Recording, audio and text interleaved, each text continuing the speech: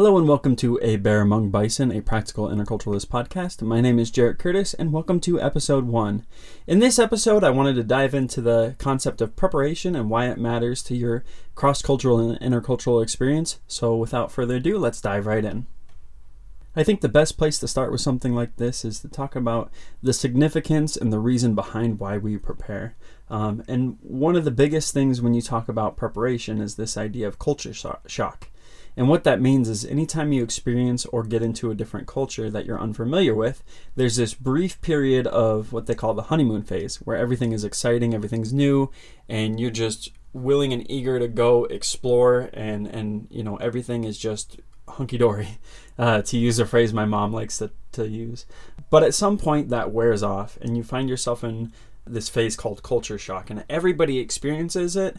For some people, they may be a little more prepared to handle it, or maybe they have experience with it in the past, and so it doesn't hit them as hard.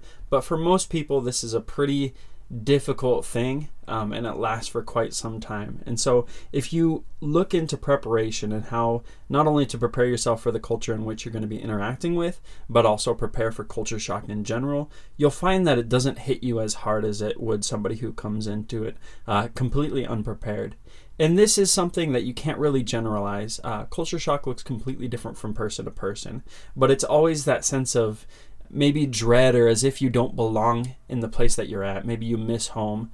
And it's a very difficult thing. It's very discouraging, and a lot of people will turn away from whatever experience they dove into because of it. And I would encourage you, prepare for this ahead of time. But if you haven't taken the time to prepare and you find yourself in culture shock now listening to this, understand that you're going to get through it. It may seem difficult right now, and I'm not going to say it turns around tomorrow or even this week, but eventually you find that you kind of balance out and you're not in that honeymoon phase anymore, but you're no longer in the culture shock phase. And so things seem more normalized, and it's at that point where you're probably most effective in your cross-cultural and intercultural communication, because you're not looking at your environment through a rose-colored lens, and you're not also super down on yourself about it. You're kind of in this realistic state where you see the beauty and the difficulties that you're going to have to face in your new environment.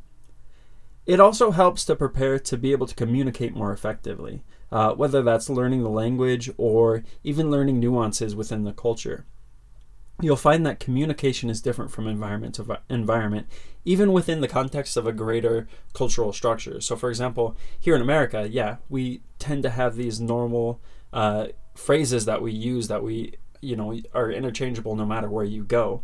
But in small pockets of society and small pockets of culture, you'll find that things are very different. One small example, something that's not really a big deal, is words for food. Like here on the reservation, people talk about gems, whereas I'm used to saying tater tots, if you know what those are. And that was a very confusing thing for me at first. And there's even parts of the native language here, the Dakota and Nakona languages, that people interchange within English seamlessly. And so that was something that was difficult for me to deal with. But I quickly learned. And the more you find yourself preparing for these things, the easier that is to kind of mesh into. Don't fall into a trap that I like to fall into sometimes, which is assuming you understand these words and phrases before you actually do. I tried to use some of these words and phrases that I had picked up on the reservation, and I use them out of context several times. Just be patient. It'll come to you as time goes on. Don't try to rush it.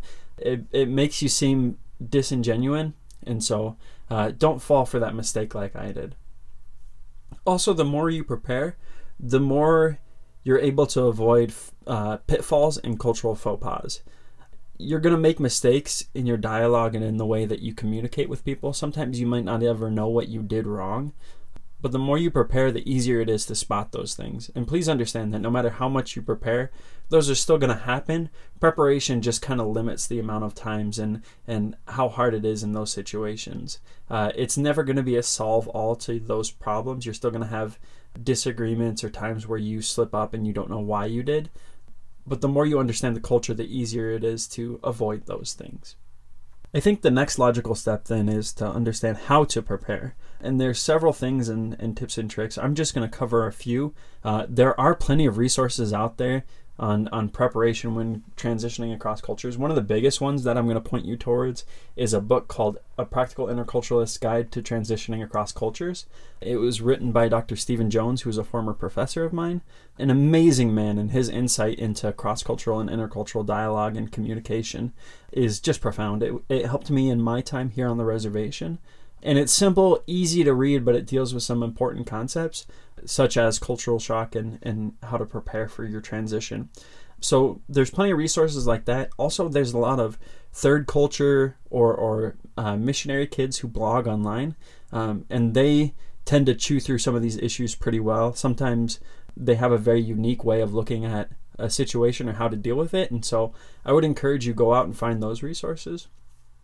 As well as understand, you need to look for sources and media sources from within the culture that you're going to experience. So, for example, you can read about reservations from the outside looking in, from mainstream media, from news sources, etc.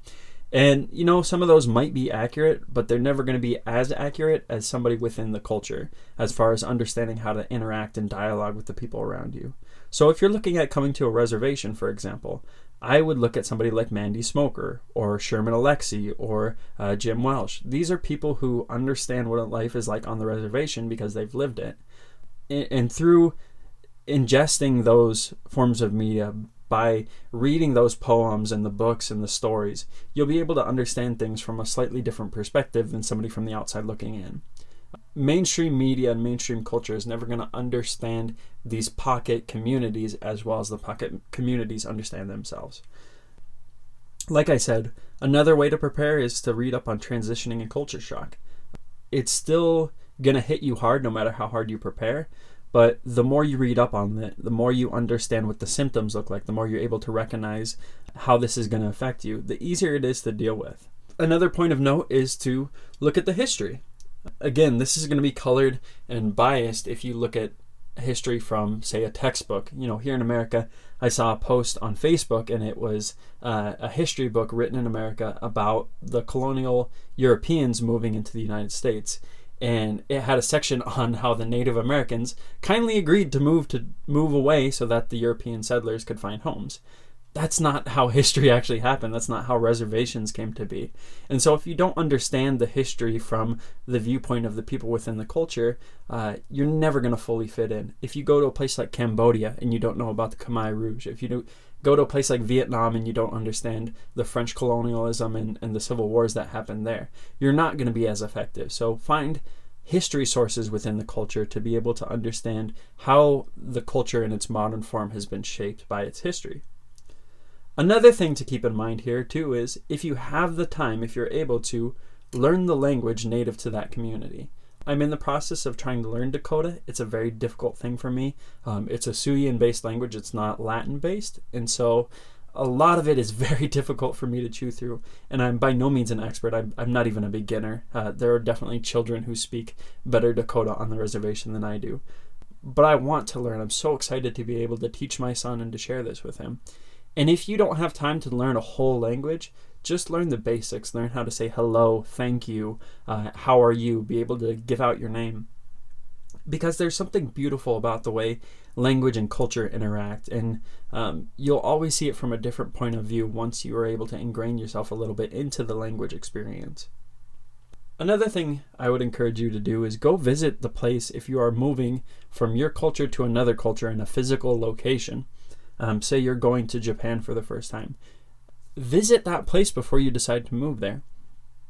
If nothing else, that'll give you a good experience to draw from as you're studying, as you're researching and preparing for your transition.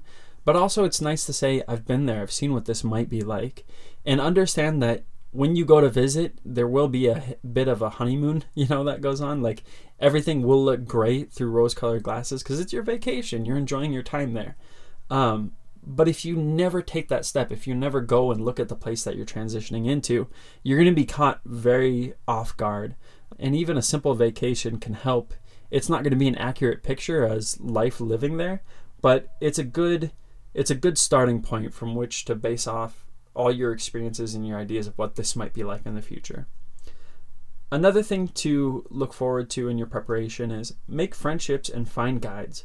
And by that I mean, if you know somebody within that culture, maybe in the instance of, in my case, I had the most amazing girlfriend who became my fiance, who later became my wife, who knew about her culture, her community that I'm living in now. And so she was able to help me through this period of me trying to understand what life looks like on the reservation. And without her guidance, with the guidance of her and her family members, I would be in a very different place than I am now. And I was able to draw from her wealth of knowledge and experience and her understanding of who she is and where she came from to make my time here much easier. Find that person, even if it's your first day in a new community, just make a friend, and you'll find that if you're willing to extend grace, most people are willing to extend grace back to you. If you mess up but you have a good friend within the culture, they'll be able to help you learn how you made a mistake and be able to do that in a kind, positive way because you've built that relationship, that repertoire with them. My last tip on how to prepare would be make a wish list. This can be before you go visit that community. Maybe you read in a magazine about these beautiful places to visit or different foods that you should try. Put down on paper, physically put it down, the different things that you want to experience, that you want to explore, that you want to achieve while you're there. I have a wish list of my time here on the reservation. One of the big things is I really, really, really want to see a buffalo. I've lived here for I think almost 3 years now, and I still haven't seen a buffalo. I went to a buffalo ranch with some students while I was working at the high school here, and I still haven't seen a buffalo, so that's part of my wish list. But what this helps you do is you're able to tick off these check marks as you're in that honeymoon phase, as you're exploring and learning about the environment. And when you hit culture shock, when it's difficult for you, you're able to look back on those experiences and kind of share in some of that joy that you had the first time. And maybe revisit that experience now that you're in a more difficult place. Maybe it'll bring that excitement back. But also you can look forward to checking off new things on your checklist. Like I said, I still haven't seen a buffalo. And so when I'm ever having a difficult time here on the reservation, I look at my checklist and I say, I still need to learn the language. I still need to see a buffalo. These are all exciting things that I look forward to each time I kind of get down about myself or, say I miss home. These are things that I'm able to draw from. I think the best way to capstone this is to talk about how preparation actually affects your experience. Preparation is necessary. I would say that anytime you transition into a new culture, anytime you experience cross-cultural or intercultural dialogue, it is absolutely necessary to prepare in some way, shape, or form. But it is not wholly and completely sufficient in your experience. And by that I mean you can prepare as much as your life possibly allows, but unless you actually experience the thing, you're never going to fully understand or achieve what you hope to achieve. You can't over-prepare and you can't truly ever under-prepare. So you can prepare till you're on your deathbed and it's still not going to be enough. But also understand, if you ever feel like you haven't prepared enough, that's sometimes okay too. It's okay to step into a new culture, a new environment with childlike eyes. As long as you've done a responsible amount of enough of preparation, people are pretty forgiving if you don't understand something. People are pretty understanding that you want to experience their culture well, as long as you do it respectfully. You don't have to know all of the Dakota and Nakota languages to come to this reservation. You don't have to know the name of every chief in the history of ever. Those things are useful and they're definitely beneficial, but your experience is still going to be just as good not knowing every single word in the Dakota language. One thing to keep in mind too, in this podcast, in this episode, I've been talking about this as you from somebody coming into a culture, but understand that these truths still hold their weight if somebody else is transitioning into your culture. So for example, say you have somebody at work from an Arabic nation and they're coming in to work with you. You need to be understanding of their preparation and their time that went into their transition. If they're having difficulty with the language, understand that you can be there as their guide, as their friend, to help them understand language. Be patient with them if they make mistakes. Be kind and friendly and understanding because this is a difficult thing for them. Help them understand and learn the history a little bit and be graceful and forgiving if they don't understand things that you've known since you were a kid. It's a difficult time for anybody when they're stepping into a new environment. It's exciting. It's definitely an awesome thing, but it can also be a time of hardship where they miss home, or maybe they don't feel as prepared as they would like to be. Give them that grace and that understanding, and be that helping hand to them as they transition into your community. I'm really, really, really excited to do this podcast with you guys. And so I thank you so much for listening to this episode. If you haven't, go back and listen to episode 0 and understand a little bit more of my heart and why I'm doing this. I hope you have an amazing week, and go out and talk to somebody new today. Thank you.